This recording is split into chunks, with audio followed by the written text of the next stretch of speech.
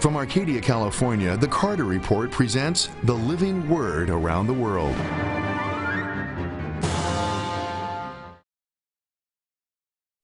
I want to give you just the warmest welcome today to the Carter Report because this is a great program. Have you ever wondered what's happened to the human race?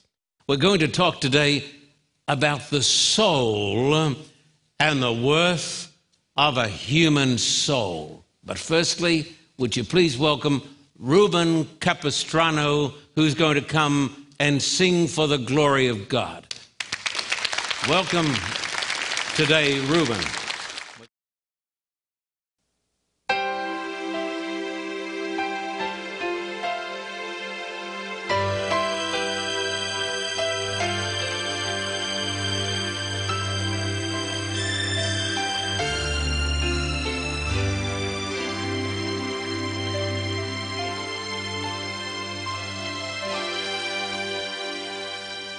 Why should I feel discouraged?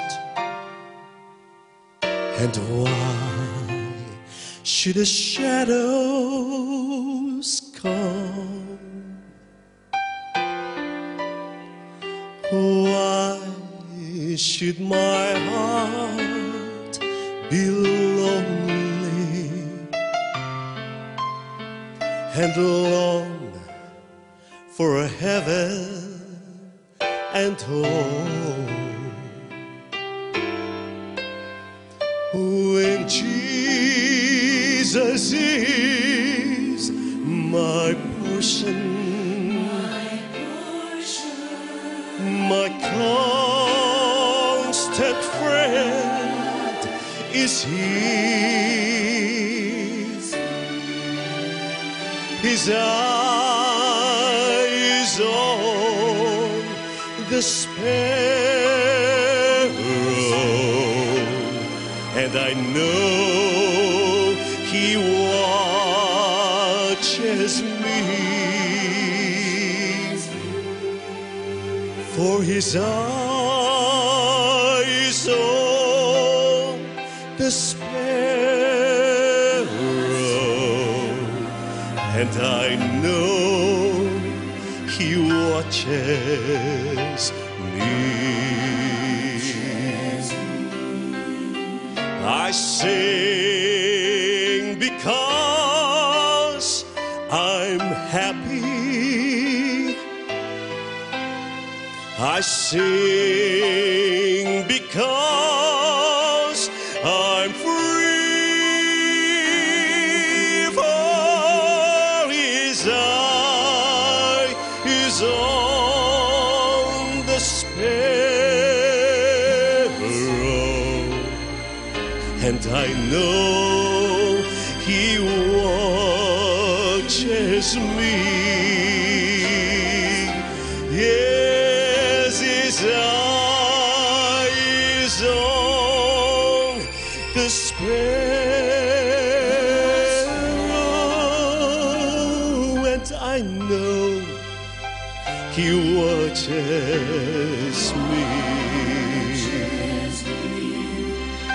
And I sing because I'm happy. Yes, I sing because I'm free. For His eye is on the sparrow, and I know He watches me. For His eye is on the sparrow,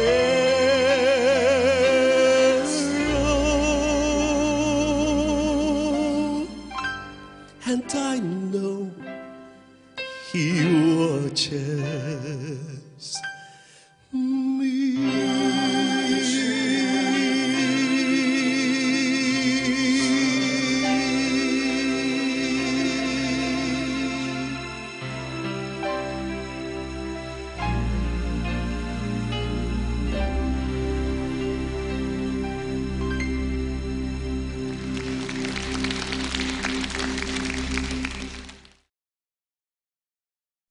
Today we're going to talk about the worth of a soul. Now, if you take your Bibles, and if you come over here to the book of Genesis, we read here about the creation of a human soul. We're going to come over here to the book of Genesis, chapter 2, verse 7. Genesis 2, verse 7, the Bible says, "The Lord God formed the man from the dust of the ground and breathed into his nostrils the breath of life. Man became a living being." It says in the King James Version, which we all love, it says, "The Lord God formed the man from the dust of the ground and breathed into his nostrils the breath of life, and man became a living soul." In the NIV it says, living being, or a person. A soul is not something that you can't see. A soul is sitting next to you today here in church. The Hebrew word is nephesh. Nephesh. And you find this word many parts of the Old Testament. Of course, it's a Hebrew word, and the word soul means, for the most part, it's got various meanings, but for the most part, one of its basic meanings is a person. A person. So when we say, what is a soul worth, we're saying, what is a person worth? What is the worth of a soul? Come over here quickly, would you? Mark chapter 8 and verse 36. And we come to the words of our Lord Jesus Christ. Mark chapter 8 and verse 36. Jesus said, "What good is it for a man to gain the whole world, yet forfeit his soul?" Now, this text tells us why we ought to follow Christ, but it also tells us something else. It tells us that a soul is worth more than the world. Can you believe this? How much is a soul worth? A soul is worth more than the whole world. Listen to me. Never put yourself down. Never feel inferior. Never put yourself down. Never feel like some people have said, you're just an animal, you're just a machine. No, you are more important than a whole world. You've all heard of the great Alexander Solzhenitsyn. Some have called him the greatest Christian of the 20th century. And he was a great critic of the Soviet system, that diabolical empire. He was being tortured for his faith by a woman in the Gulag Archipelago. Have you read it? You ought to get it. The Gulag Archipelago. Then you'll realize what it was like in the Soviet Union. And as he was tortured by a communist guard, and when the pain became so intense, he cried out in his pain, "Don't you know I'm a soul?" And the woman said, "We can't help breaking eggs when we're making omelets." The omelet was the Soviet state, and the individual was nothing. I'm here to tell you today, the individual is everything. Worth more than a world. The death of God always leads to the death of man. Don't forget that. Philosophers like Nietzsche got rid of God in the 19th century, and the following century saw the greatest bloodbath in history. When I was in Kiev, being taken down into the dungeons beneath a great auditorium in the city of Kiev, and I preached in that place where Khrushchev said, "We will get rid of Christ and we'll get rid of God." And they took me down into a place where thousands of the cream of society were tortured to death by the communists. I went for a walk in a park. I walked past these stately trees, and on all the trees there were photographs of people who were tortured to death and then shot with a bullet to the back of the neck. In eastern Siberia, there is a city by the name of Magadan. Ever heard of it? The streets of the city are paved with human bones, covered with tar now. When a person went to Magadan, his life expectancy was measured in months because it didn't matter. When in Russia, I shouted to the people, the millions who came to the meetings, "You are not an animal, you are not a machine, you are a child of God." Jesus said one soul, one person is worth more than the world. Never put yourself down. Never put anybody else down. Jesus, God in human flesh, treated people with respect, compassion, consideration, dignity, and love. So should we, if we are his disciples. Why? Come to Genesis 1:27. Genesis 1 and verse 27. Genesis 1 and verse 27. So God, Elohim. This is Yahweh Elohim. Genesis 1:27. So God created man in his own image. In the image of God, he created him. Male and female, he created them. We are not the product of nothingness. We came from the hand of God, and we were made in the image of God. We are not related to the animals or trees. Man is distinct and glorious because only man was made in the image of God. What is a soul worth? I listened to the famous atheist, the great debater, the great scientist from Oxford University. I heard him make the statement, the universe came from nothing. Atoms, molecules, everything, it came from nothing. He said it with a straight face. One of the greatest scientists in the world, but walking in darkness, he said, man is the product of chance. The evolutionary process, he said, has no meaning. It is totally random. It is based on the Darwinian concepts of the survival of the fittest and natural selection. Of course, there is some truth in the survival of the fittest. We all know that, and natural selection. But man is more than that.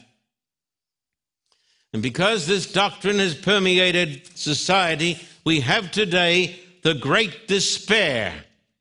Why do famous Hollywood stars who've got more money than they can poke a stick at, why do they suicide? Why do so many people suicide? What has gone wrong with society? Alexander Solzhenitsyn said, as he looked over the utter chaos of the former Soviet Union, he said, man has forgotten God, and all these things have come upon us. Man has forgotten God. The death of God always leads to the death of man. What's going wrong in American society? Why do we have a culture of rudeness? Whatever happened to civility and good manners and respect? But if man is simply a cosmic accident, then really he is a cosmic nothing. But I suggest to you today, he is made in the image of God, and man is tremendously important. See how Jesus treated people. They must have been worth a lot. Come over here to John chapter 8, verses 1 down to 11. John chapter 8. Aren't you glad you're in church here today? John chapter 8, verses 1 down to 11. But Jesus went out to the Mount of Olives. Been there many times. At dawn he appeared again in the temple courts, where all the people gathered around him. He sat down to teach them. The teachers of the law and the Pharisees brought in a woman caught in adultery.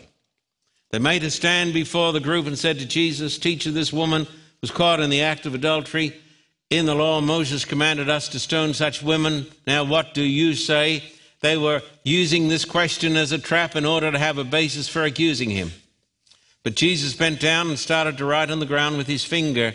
When they kept on questioning him, he straightened up and said to them, "If any one of you is without sin, let him be the first to throw a stone at her." Again he stooped down and wrote on the ground. At this, those who heard began to go away one at a time, the older ones first, until only Jesus was left, with the woman still standing there. Jesus straightened up and asked her, "Woman, where are they? Has no one condemned you?" "No one, sir," she said. "Then neither do I condemn you," Jesus declared. "Go and leave your life of sin." Look at me. He did not condemn her. He did not damn her. He did not even disfellowship her. He forgave her and restored her because she was more valuable, worth more than 1,000,000,000 worlds in space. Would you come over to Luke 15? Luke chapter 15, verse 11. Jesus continued, "There was a man who had 2 sons. The younger one said to his father, 'Father, give me my share of the estate.' So he divided his property between them. Not long after that, the younger son got together all he had, set out to a distant country. There squandered his wealth in wild living. After he'd spent everything, there was a severe famine." Verse 25. "Meanwhile, the older son was in the field. When he came near the house, he heard music and dancing." Goodness. So he called one of the servants and asked him what was going on. "Your brother has come," he replied, "and your father has killed the fattened calf because he has him back safe and sound." The older brother became angry and refused to go in. So his father went out and pleaded with him. But he answered his father, "Look, all these years I've been slaving for you and never disobeyed your orders. There you have salvation by works. I've been slaving, do, cock-a-doodle-doo, and you still don't love me. Yet you never gave me even a young goat so I could celebrate with my friends. But when this son of yours who squandered your property with prostitutes comes home, you kill the fattened calf for him. He's also a prodigal. He's prodigal in meanness. My son, the father said, you are always with me. Everything I have is yours. But we had to celebrate and be glad because this brother of yours was dead and is alive again.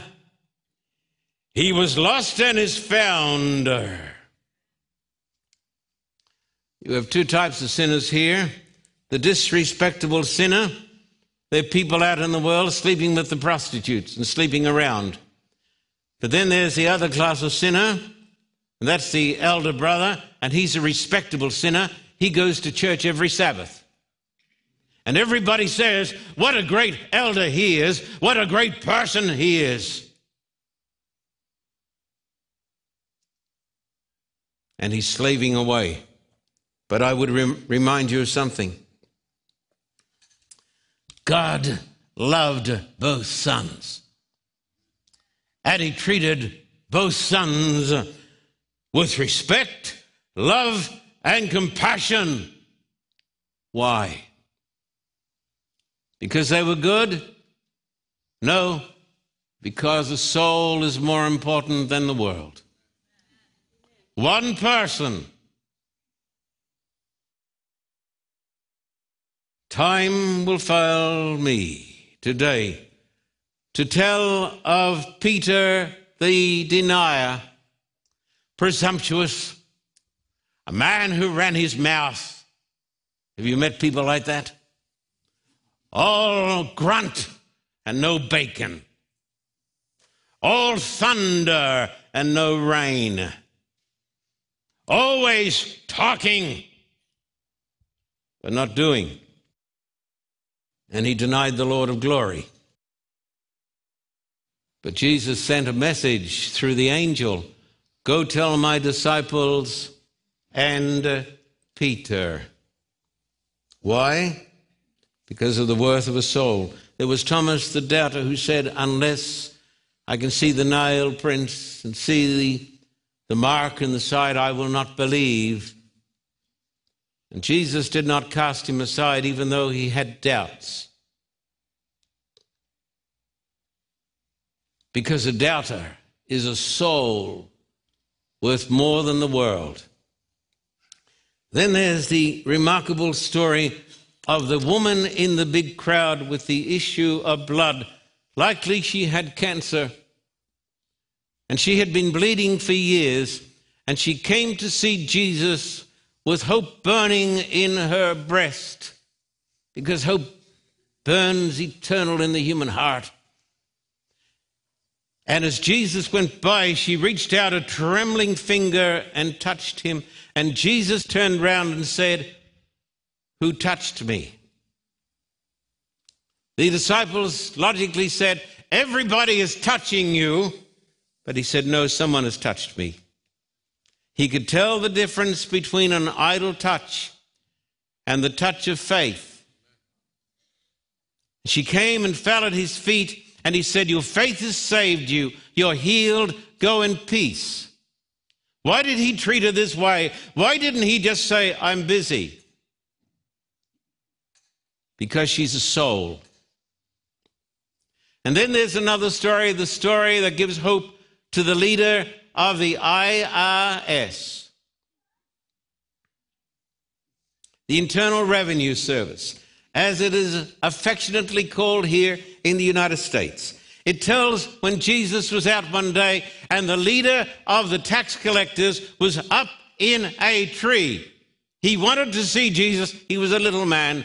And Jesus said to him, "Zacchaeus, you come down because I'm going to your house today." How did he know his name? He knew his name. A man in a tree, he knew his name. Because there is nothing more precious than a soul. Nothing more precious. Listen to this. People matter most. Not grand institutions, not this building, not powerful organizations, not material possessions, America, not houses, lands, and gadgets. The most important thing in the universe is a soul. Next, if people matter most, what is the most important thing that I can do with my life?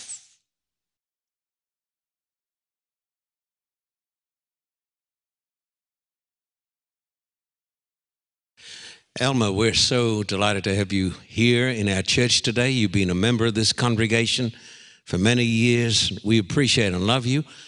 What is your profession, Elmer? I am an actress and a filmmaker. Tell me some of the shows that you've been in. In Living Color, television show, Touched by an Angel, ER, and films were Mo Money, The Other Sister. Now, there have been certain great African Americans who've had a profound impact around the world. Tell me about some African Americans who have influenced you and touched your life. There's been quite a few, Pastor Carter. To name a few is like Frederick Douglass, George Washington Carver, and of course I have to always mention my parents, Bennie Mae Brown and Willie Dixon. They were my biggest mentors. But the one that really touched me with her story was Harriet Tubman. She was one of the most inspirational figures, not only in African American history, but in history, world history itself. She was born back in the 1800s to Harriet Green and Ben Ross. And her birth name was Araminta Ross. And she made it her life passion to free slaves from the tyranny of slavery. In her early years in slavery, she was regularly beaten by her master. She was beaten so severely one time, her master threw a heavy metal object which hit her in the head, and she had a scar for the rest of her life. And it created debilitating circumstances for her. She had epileptic seizures and bad nightmares and visions because of that. Early on in she got married to John Hubbard. Back then, it was not uncommon for this to be considered a mixed marriage. Not because he was a white man, but because he was a free man, and she was still a slave. So they considered that a mixed marriage. And so she was able to really save thousands of souls and deliver them from the curse of slavery. Tell me about the man. They've even called him, I think, the Peanut King, because what he did with a humble little peanut. Oh, yes, George Washington Carver, who also knew Harriet Tubman. They met along the way. Getting back to Harriet Tubman, though, Pastor Carter, she got involved with the Underground Railroad, and she got involved with that through William Still, who introduced it to her in Pennsylvania when she made her way over there. And through her trips, she actually freed 300 slaves. And each time she went back to the plantation where she was a slave, she put her life on the line. But she said she was told by God that this was her duty to free slaves. And she said, as long as I live, this is what I'm going to do. And she did that till her dying day in 1913 at 93 years of age. What a saint. Elmer, what does Jesus mean to you personally? You know, growing up, my parents were always in the church, especially my mom, always sent us to church every weekend. You will hear about Jesus and you will hear about God. And sometimes as a child, it doesn't really, kind of like get into your psyche what that means. So I really understood what that meant as an adult. And I'm not trying to give you a kudo, but I really understood it when I came to one of your meetings before I even became a true Christian, and understood it through the archaeology of how we got here and everything. And for me, because my mother did die when I was young, and all I had left, because I was really close to my mom, so all I had left was the Bible to really hold on to. So I really started reading it, and then coming to really understand the Bible more through some of your programs. Jesus Christ, and I honestly, I really don't know how people can make it in life without having Christ in their life, because it's such a rough road life. And if I didn't have Christ in my life, I really don't think I would be standing here right now. Elmer, we love you, and we appreciate your testimony, and thank God for you and so many people like you in this country who make this place, this world, a better place. God bless you, Elmer. Thank you very much. Thank you. All right. Thank you. Thank you.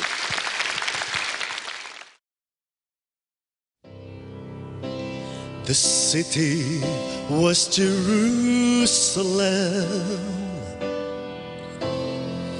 The time was long ago. The people called him Jesus. The crime was the love he showed, and I'm the one to blame. I caused all the pain.